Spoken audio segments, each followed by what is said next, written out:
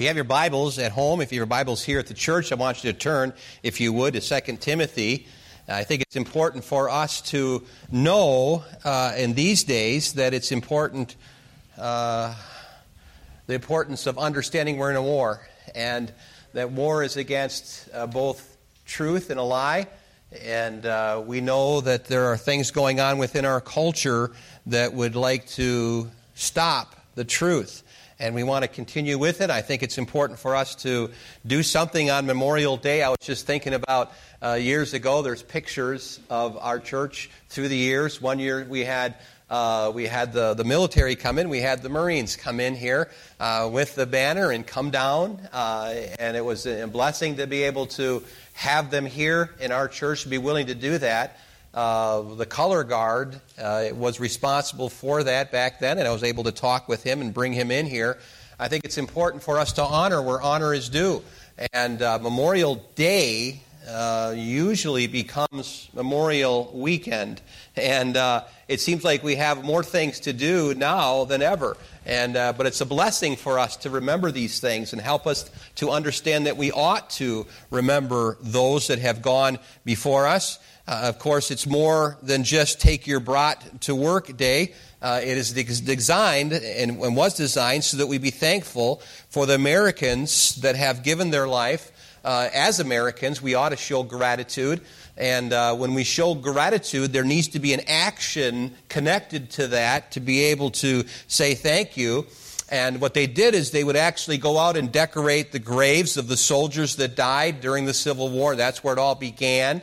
And again, it was a burden of a woman that to be able to do that. It was called Decoration Day in the beginning. And loved ones would take flowers and flags to the graveside of the good soldiers that did not make it home alive. I remember in recalling, sometimes I'll take my father to see the graves of his loved ones, and I'll come upon Jack Howell's grave, and there'll be a flag there, little small. He was in the United States Navy, and so what a blessing. I'm sorry, he was in the Air Force. There is a difference. I'm going to make sure of that. So there is a difference in branches. But I thought about all of those that have given their lives through the years. Thousands of soldiers have died. Memorial Day, of course, is tomorrow. And I hope that you would take time to consider remembering some of the people that have died. The number of fatalities are incredible. I think it's important for us to remember that in the American Civil War, we actually had 620,000 soldiers. In the American Civil War, it was between 1861 and 1865. 620,000 people died in the American Civil War. It's incredible if you think about that many people. And in World War II, between 1939 and 1945, there was 405,399 soldiers had lost their life. In World War I, was 1917 to 1918, 116,516 soldiers didn't make it home and died because of World War I. One of those was my great-grandfather, Luda Vesperman's husband, was in World War I, and he did die because of the conditions that he was in. He came home, but died because of a pneumonia. And he had, again, two little girls, Viola and Lova. And Lova was a member of our church for many, many years. But her father was in World War I. Vietnam, 1965 to 1973, 58,209 soldiers didn't make it home. And I praise the Lord for our country to put up these memorials, and they're doing a great job. Continue that. Continue to remember the Vietnam War. The Korean War, 1950 to 1953, there was 36,516 soldiers that didn't make it home. If we go back even to the American Revolutionary War, 1775 to 1783, 25,000 men died in the American Revolutionary War. The War of 1812 to 1850, 20,000 soldiers died. The Mexican-American War, 1846 to 1848, 13,283 soldiers died. I got this in alphabetical order, by the way. The Spanish-American War, 1898 there was actually 2,446 soldiers died. The War on Terror from 2001 to the present, there's been 7,057 that have died. I skipped one, and that is the Gulf War, 1990 and 1991. That's the war that my friend was in, Eddie Johnson. He's come here before. He was with me in the Marine Corps back in 1980s, and he was in the Gulf War, and he was so thankful that he was an American Christian that was involved with that. And he said, Dean, if you could have just seen God's hand upon the American soldiers in the Gulf War, 258 soldiers did lose their life during that time. I think if we were to take an evaluation, although thousands have died, I just want to focus our attention on some of the soldiers, more recent, if you would. When we think of good soldiers or strong soldiers, I think sometimes we think of not the Marines, but the Navy SEALs. And I began to do a little research with the SEALs, the ones who are courageously dropped. They're the ones that dropped it and said hello and goodbye to bin Laden. They were able to say, how you doing? And sent him where he needed to go. And we know that these were the Navy SEALs. And they were strong men that were involved with that. Entering training to become a Navy SEAL is voluntary. Anyone can volunteer. And officers and enlisted men train side by side in order to enter SEAL training. However, they do need to meet certain requirements, and those wishing to volunteer for the SEAL training, several things are involved. First of all, they need to be an active duty member of the United States Navy in order to be a SEAL. Now, it's interesting because it says here that they needed to be 28 years or younger, and sometimes they give waivers to 29-year-olds and even 30 years old. They've done that before and given some waivers so men can actually go and train to be a Navy SEAL. They have to have good vision, 20/40 in one eye, 27 in the other eye. Corrective surgery, though, is possible for them to enter in. They need to be a U.S. citizen. They need to pass the Armed Service Vocational Aptitude Battery, they call that, as a test. They have to pass that. They also have to pass a stringent physical screening test that includes the following. They need to swim 500 yards in 12.5 minutes or less, followed by a 10-minute rest after that. And they need to do 42 push-ups in 2 minutes, and then followed by that 2-minute rest. They do 50 sit-ups under 2 minutes, followed by a 2-minute rest. And then they need to do 6 pull-ups, at least 6, followed by a 10-minute rest. And then they run 1.5 miles in boots and long pants and less than 11 miles. It's not too bad at the beginning, but then once the SEAL actually qualifies for training, that's when the real fun starts. There seems to be a little bit more of a desire to get them into shape. And the SEALs are of America strongest fighting force. And the training consists of, I just lost my screen. It's always the downplay of technology. But I'm learning. I'm really proud of myself. I got a tablet up here and accepting these professional things, even though I'm not. But one of the things is that training consists of 3 weeks of orientation followed by 3 phases, covering physical condition, which is 7 weeks, the combat diving, which is 7 weeks, and then the land warfare, 7 weeks, respectively. An officer and the enlisted personnel, like I said earlier, have to go through the same training together. It's not like that in the Marine Corps. Officer training is different than it is, of course, for the enlisted personnel. But the SEALs, then, are one of America's strongest forces, and I remember firsthand seeing the SEALs that were involved with me when we were in Lebanon. We had a little crisis where we had a problem with one of our landing craft units. We were actually going on shore in Beirut, and we were practicing for that. It was near Morehead City, North Carolina, and what you would do is you would put 3 tanks on a landing craft unit. That landing craft unit then could actually go to a large ship and the back of the ship would fill up full of water, and that landing craft unit would actually pull into that ship. It would go back up, and that would be dry so that all the water would be gone, and you can get out and be on the ship with tanks. And they decided that they were going to be able to engineer that. It was successful. But when we were training one time, they actually were hitting sandbar. We had the tanks. We're heading into Morehead City like we're making an amphibious assault in Lebanon and practicing. And we hit a sandbar, and so they said, I want everybody to get up off of the landing craft unit up high because these tanks could slip.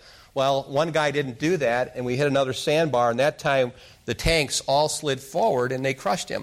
And but right away they called in helicopters, and I saw with my own eyes the Navy SEALs. There was three of them in a small little boat, and that little boat came closer and closer to our little landing craft unit, and he did a U-turn, and when he did his U-turn, two of them jumped, and I don't know how they were able to hang onto this little small ship, but they got to this man in no time and were able to take gauze. He had slit himself from here all the way to the middle of his belly, and so the tank was able to be moved back. They laid him down, and before I knew it, as soon as they put the gauze on him, there was a helicopter overhead lowering a basket down. And I saw this Navy guy that was part of the landing craft unit got put in a hospital, and he survived. And I really believe because of the training of the SEALs that were involved. Now, that's as close to what I can understand about the SEALs. I don't know them. I don't know any of these men, but I began to do some research, and I thought about how important it was for me to kind of go over some of them and keep them in our minds. Since 2016, there's been several that have died, but just a few I want to show you that these are the ones that died in action. And I was thinking of Christopher Paul Brittenham, and he was a special warfare operator. It's from left to right on your screen. And he was operating his first class. He was a SEAL. He passed away December 7th, 2020. Then there was Jason Stanley Huber. He's the one then, of course, without the uniform. He's just, all you can see is his head on your upper left. And that was Jason Stanley Huber. He was Chief Special Warfare Boat Operator. And, of course, he died in action October 18th, 2019. And then David Metcalf, he's got a big grin on his face, and he was a SEAL. He died in Camp Lejeune January 2nd, 2019. Then there's Chad Michael Wilkinson. He was a senior chief special warfare operator, was one of the best SEALs in Virginia Beach, Virginia, is where he was from. But he died October 29, 2018. These four men have died and died for us to be able to have what we have today. I think there are four more here. We have on the upper left of your screen, upper right on your screen, the guy in white. We have Justin William Pegg, a special warfare, Virginia Beach also, May 17, 2018. And then the fellow with the big grin, that's Eduardo Valdez, and he was the chief special warfare operator. He was from Hawaii, and he lost his life and died on December 19, 2017. And then there's, on the bottom right, is Mark Weiss. I thought that was interesting. We have a pastor not too far from here, Mark Weiss, and this is a lieutenant. He was a SEAL. He died in Tanzania, November 11th, 2017, while in operation. And there's a lot of things that go on that we don't see. Seth Anthony Stone is the next one there. Was a commander. He died at Paris, California, September 30, 2017. Thought was interesting, and I think I might have missed one. But then there was David or Devon Gruge. He was special warfare operator, first class SEAL, and Jesse Irwin, also Reddy Jr., Lieutenant Tech, Mississippi, died January 11th, 2016. And so we have these men before you that I wanted you to see pictures of them that actually passed away. And these are the only ones that have died in combat. They have died while they were on a mission. And a lot of the missions were in secret, perhaps. And a lot of times they're people that actually were strong enough to get into the place where they could do diving. And they were strong because of their training. And I thought about these strong, wonderful men that were doing the best they could. Many of them joined the military. You can go ahead and take the picture down. But many of them were in the military because they desired to be able to defend the United States of America. But it wasn't just America. They were actually helping other nations. And if you talk to other nations like the Japanese, they said that the Americans were such friendly people, and they're so thankful for what we've done through the years. If you go to the Pentagon, they have one floor where we can just see the aid that has gone in and helped these other countries that were actually involved in it. I'm so thankful to be an American, and I'm still thankful for the American flag. I have 2 of them on my property. We have one in the church to my right. We also have small ones right here this morning. But I think to be a patriot is a good thing. I don't think it's a bad thing. I think it's a needed thing. And no matter what this generation wants to do, the generations that came before us did it right. And we need to remember that. And if we're going to be able to go forward with the freedoms that we have, we better grow a backbone. Again, America needs to move forward with strength. And I'm praying that God will do His work and continue to help us be able to be involved with the ministry. Also, I was thinking about the Bible in all of this, because the Bible tells us in 1 Chronicles chapter 12 that Shemaiah was a man and he had sons, and these sons were born, of course, and that he ruled throughout the house of their father. They had mighty men of valor. And the word valor here really is an interesting word. This clause of valor that you see in 2 Chronicles, this clause is mentioned many times because their office required both strength and courage.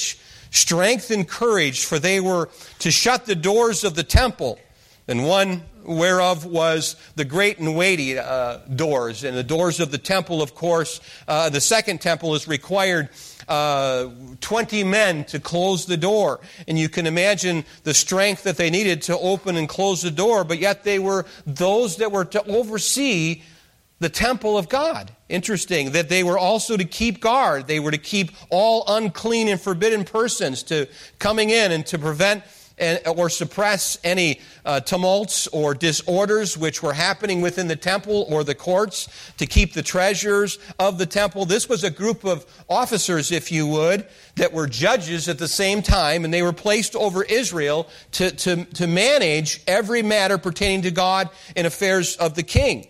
And I was thinking about how God then has established in the old days, in the Old Testament, soldiers to be able to guard His people. I was thinking about the Bible and how it says that we ought to be good soldiers, and the Christian life is compared a lot of times to the military, if you would. In the Bible before us today, we read the Scriptures in 2 Timothy chapter 2, verse number 3, says, "Thou therefore endure hardness as a good soldier of Jesus Christ." I want to move into the Scripture, if you would. Follow along with me in 2 Timothy chapter 2, because I think a lot of times we'd like to be able to be a good soldier of Jesus Christ. And I really think for there to be the understanding of a good soldier, we have to draw out what we should be from the Scriptures rather than come up with some physical thing. I really believe that when God works with individuals, He gives even tiny men an incredible amount of power from heaven to be able to preach His Word. I think of Billy Sunday and how that he would always open up the Scriptures to Isaiah and have him placed down in front when he began to preach, so that people understood that the power of God was upon him, and he knew it. He knew that the power of God was there, and he began to preach, and many people came to Christ in Billy Sunday's day. It was during the Prohibition, and he got a hold of people's hearts through preaching the Word of God. And it was during the Prohibition. He was a Presbyterian, and he was a person that actually had a passion for the Lord. He began in baseball. He was fast. He was skinny. And when he preached, man, they would actually have to get him cooled down after his sermons, because he just gave it all during those times of preaching, that God took that tiny man and gave him a power from above to be able to be a good soldier of Jesus Christ. And so when we're talking about that, I think it's important for us to look at the Scriptures. The Apostle Paul was talking to Timothy, and he desired for him to know that if he wanted to be a good soldier, there were certain things involved. And so I put it into 3 areas. I hope it'll be an encouragement to you. The first one is the ability to endure is acquired through a continual exercise. Look what the Bible says.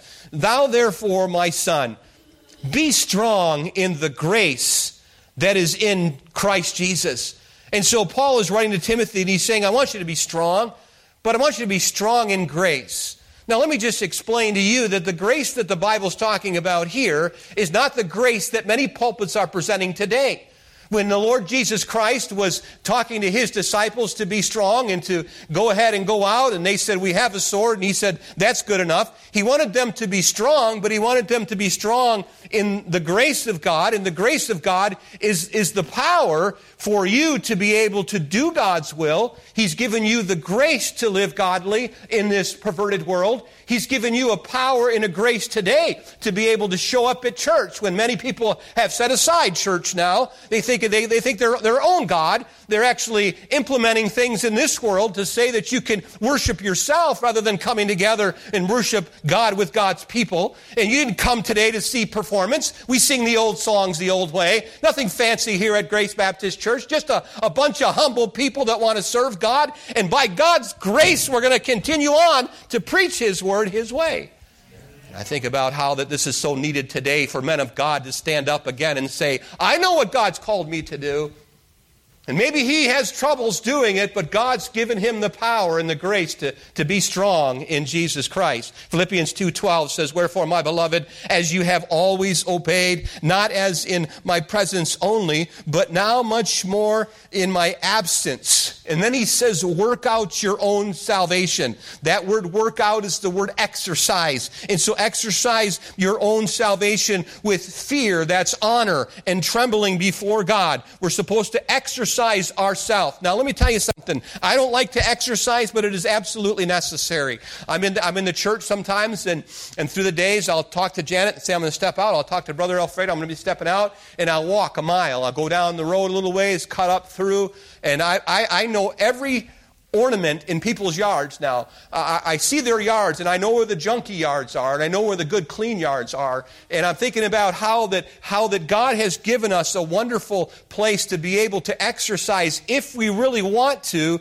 we can exercise. Now, when we're talking about physical exercise, you may have a treadmill, perhaps, or you may have a pump iron. You may sit at your desk and do some strange rubber band things or something. I don't know. But you exercise yourself, and that's a good thing. But we're talking about exercising ourselves spiritually. In order to be strong in the Lord, we need to exercise these spiritual disciplines that God gave us. I remember when I was at Northland, I was going through college, and I had 3 boys at that time. And my wife and I were going through the school and trying to get done. And I remember there was a church that wanted me to come, and they wanted me to take over the church for a small period of time. The pastor had resigned, and it was 2.5 hours away. And so I knocked on Dr. O's door because I know that the Word of God, the Spirit of God, and circumstances plus good, wise people will help you with the will of God for your life. And so I knocked on his door, and Les Ola came to the door, and he said, what can I do? Can I help? He says,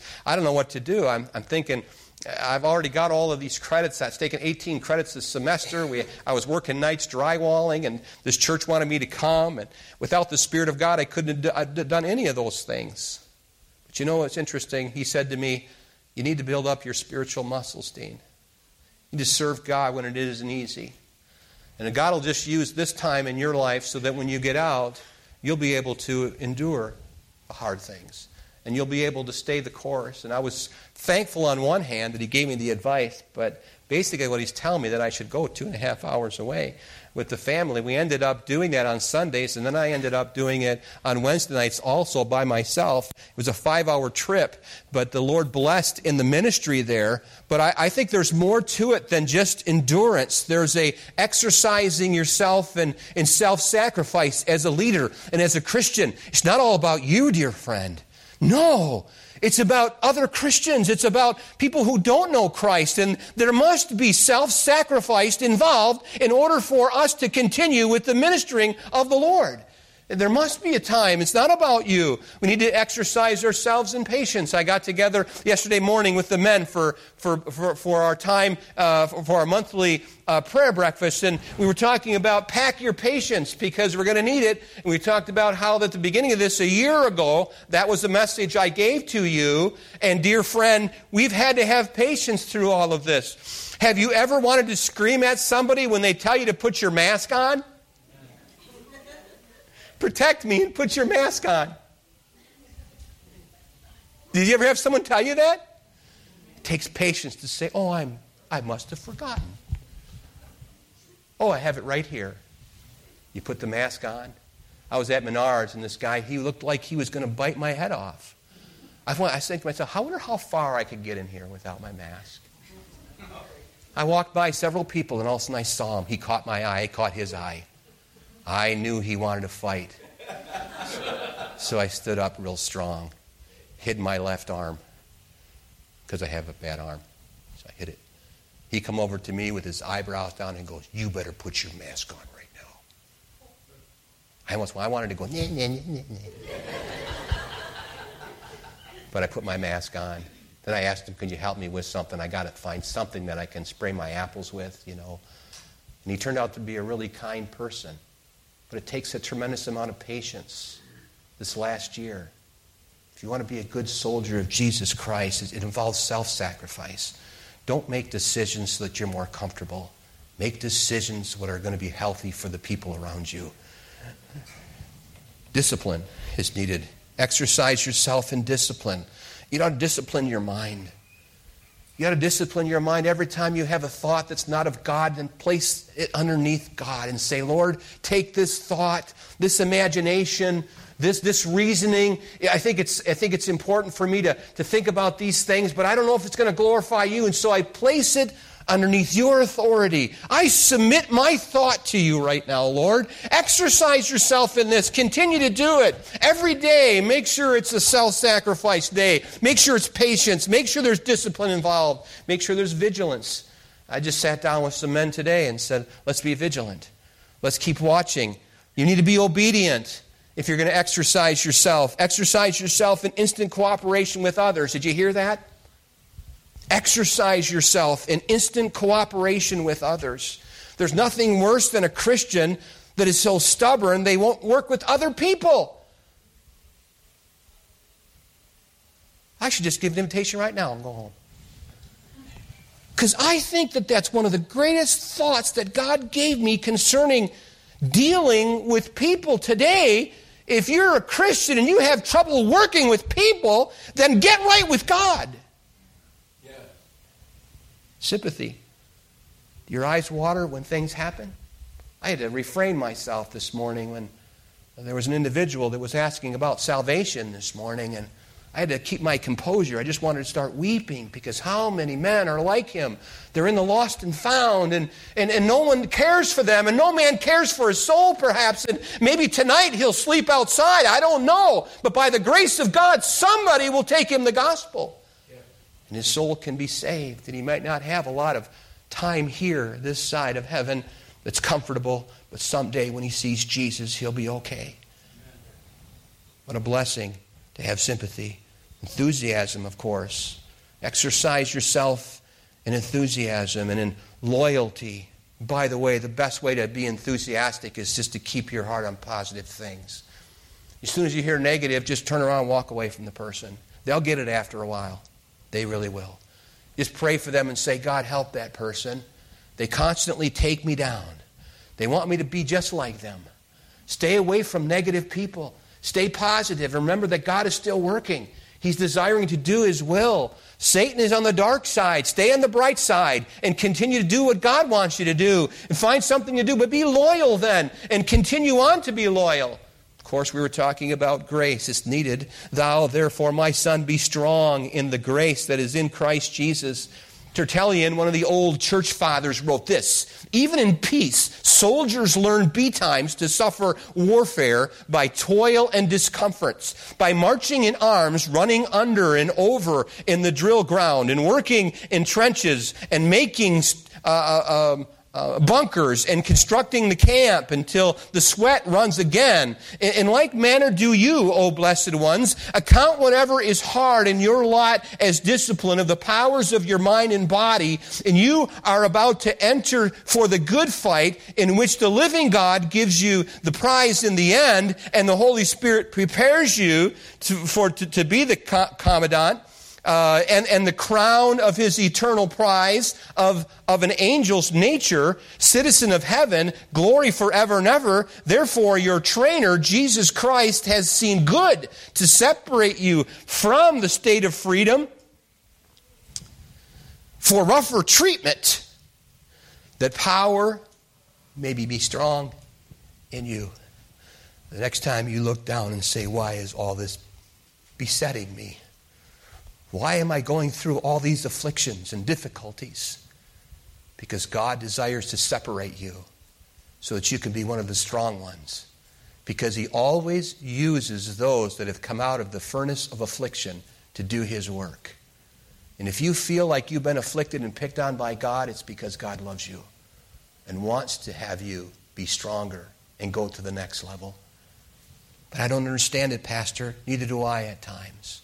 But remember that God wants you and desires for you to be a good soldier in Jesus Christ. And so the ability to endure is acquired through continual exercise. I remember when I first started running in the Marines, I had a swollen left ankle because I was in a bad motorcycle accident. They did skin grafting on it. My left ankle was as big as my knee at one time. I remember the first mile that I went on, I was like, I can't do this. And God said, oh, yes, you can. And I went the first mile, and then the second mile. And by the end, I was doing 5 miles in boot camp. My ankle began to get even smaller because of the activity on it. And it began to get better. You see, God wants to make you stronger, even if it hurts at times. Just remember that he loves you, and he wants you to continue to move forward. I remember by the end of the Marine Corps, I'd run 10 miles a day. Dear friends, today I couldn't even run to the refrigerator right now. But I'll tell you what, folks, God gave me the strength back then, and I know it was of God. Run 5 miles and turn around, run 5 miles back. And I remember being in the woods and crying out to God and saying, thank you, oh God, for giving me the strength. Physically, I was strong. But what's needed today is for people to be spiritually strong, to be able to face the winds of adversity and the winds of affliction. You're going to have to be strong in the Lord. And the power of his might, dear friend, remember to endure. Then the second thing is the ability to enlist is acquired through continuous teaching. A good soldier will endure, but he will also enlist. So I can be strong and endure, and yes, I'm strong, I can continue on, but now I need to say, yes, Lord. What are you going to do with your strength? I was thinking about how that we ought to be reliable witnesses and trustworthy recipients, not spectators in God's army.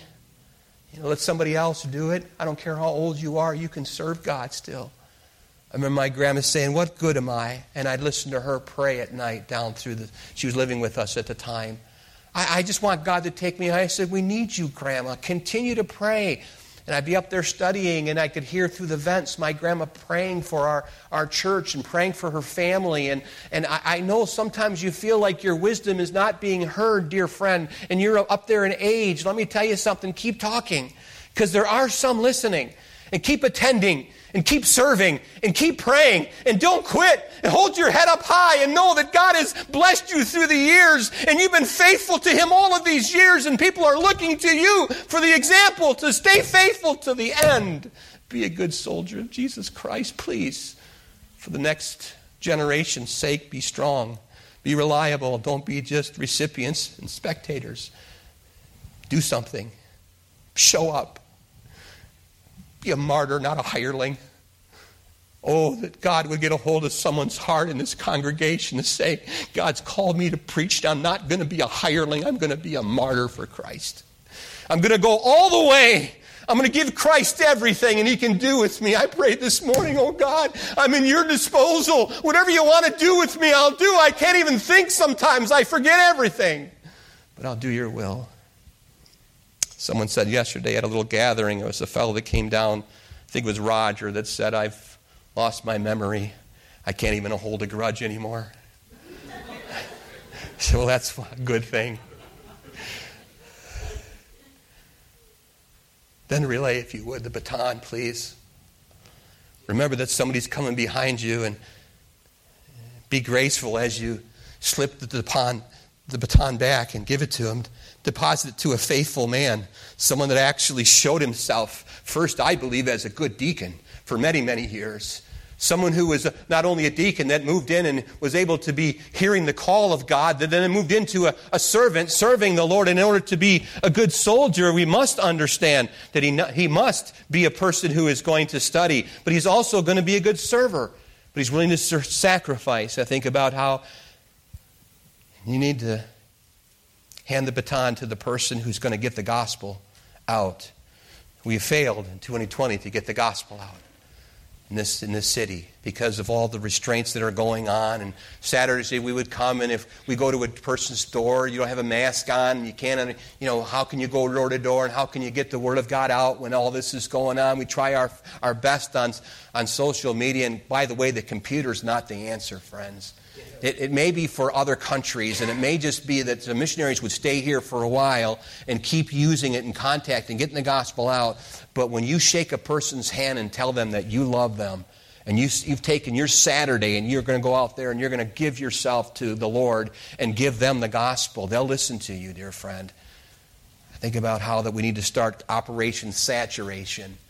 And I think it would be good for us to go into the mobile home park over here that Brother Alfredo lives in, and that Brother Wade and Sandy live in, and just saturate that whole mobile home place with the Word of God. Don't you think that would be a good idea? I think that we need to continue, dear friend. And so pray with me that we could do Operation Saturation and get back out on the streets. I was thinking about how that we got to be careful with the doctrine we teach. It has to be sound doctrine. If we're going to relay the baton, we ought to relay it in a way that understands that you've got to give it to a faithful man who's going to preach the gospel, but he understands sound doctrine. He understands spiritual leadership. He understands servant leadership and servant spirit. He is submissive in his heart to the God of heaven, and he will continue on. I hope you understand a good soldier is needed. Is able to then recruit others. The goal, remember that it's an endless chain from generation to generation. This tells me that there are qualified teachers of truth ordained by God to use what they have been taught for the growing of others and ultimately to the glory of God. I was thinking about this, and I started studying about biblical discipleship of a good soldier of Jesus Christ, and I read what Paul Powell was saying in a book called The Complete Disciple. He described it this way. He said, many churches today remind me of a laboring crew trying to gather in the harvest while they sit in the tool shed.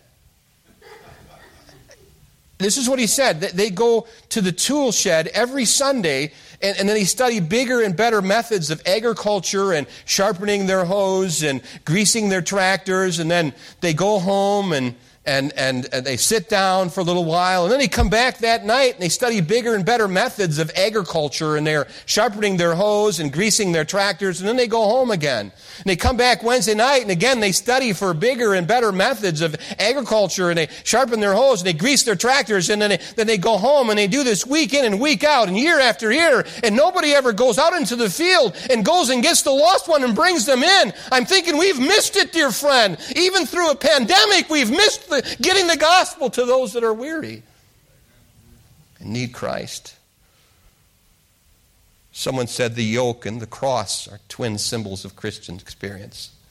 And the cross speaks of leaving the world for Christ, and the yoke speaks of learning in the world from Christ. And the one speaks of sacrifice, and the other speaks of service. And the disciple must bear both of them, and he cannot choose to take one and leave the other. And the last thing I want to leave you with this morning. I was going to say I'm sorry for keeping you so long, but I'm really not. But bear with me. The third thing is the ability to effect is acquired through a continuous examination. And I really believe in order to be a good soldier of Jesus Christ, you better check how you're doing. Check your temperature.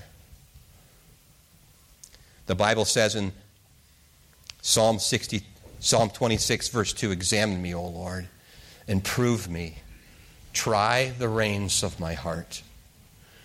1 Corinthians 11:28 says, but let a man examine himself, and so let him eat of that bread and drink of that cup. The Bible says in 2 Corinthians 13:5, examine yourselves, whether they be in the faith. Prove your own selves. Know you not your own selves, and how that Jesus Christ is in you. I want to close with this illustration and show you one more picture. Private Treptow was in World War I. He was born in 1894 and he died in 1917, and he was from Bloomer, Wisconsin. So I thought I'd put some pictures of him for you to see him. He fought in France during World War I as a member of the famous Rainbow Division. I can't get into how the Rainbow Vision was actually put in place. This young man named Martin was a barber during the peacetime, and how that he desired to join, be one of the enlisted people. But he was in a battle, and the battle, of course, was getting stronger, and as the battle drew to the end, a messenger was needed to deliver an important word to one of the platoons, and Private Martin A. Treptow, the barber turned warrior, grabbed the message and he moved out under fire. And as he reached the platoon leader, Treptow was shot down, but he was able to deliver the message. But the bullets came on him quickly.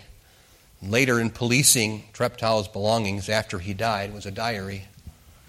It was found with bloodstains on his blouse, and written in Treptow's hands also was a little small note. And on the note there was many things written. I want to read to you part of it. It said, "My pledge, my words